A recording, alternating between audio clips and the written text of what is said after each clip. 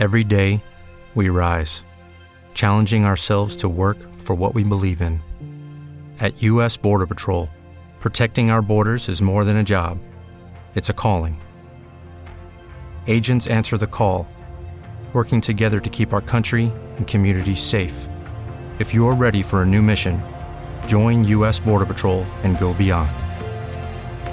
Learn more at cbp.gov/careers. What's up, y'all? This is your boy Wyclef Jean. This day in history, August 2nd, 1845, explorer and businessman William Leidesdorff launched the first steamboat to sail in the San Francisco Bay.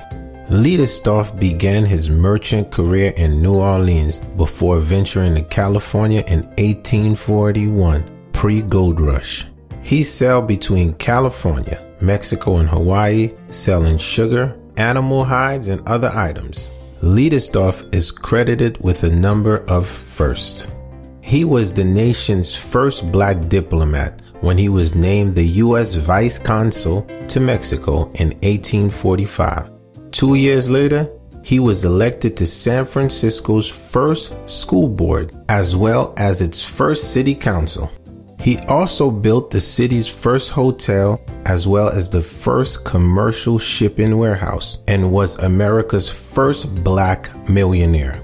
A highly successful and reputable entrepreneur, Leidesdorff was granted over 35,000 acres when he applied for Mexican citizenship at a site named Rancho Rio de Americanos, known today as Folsom, California.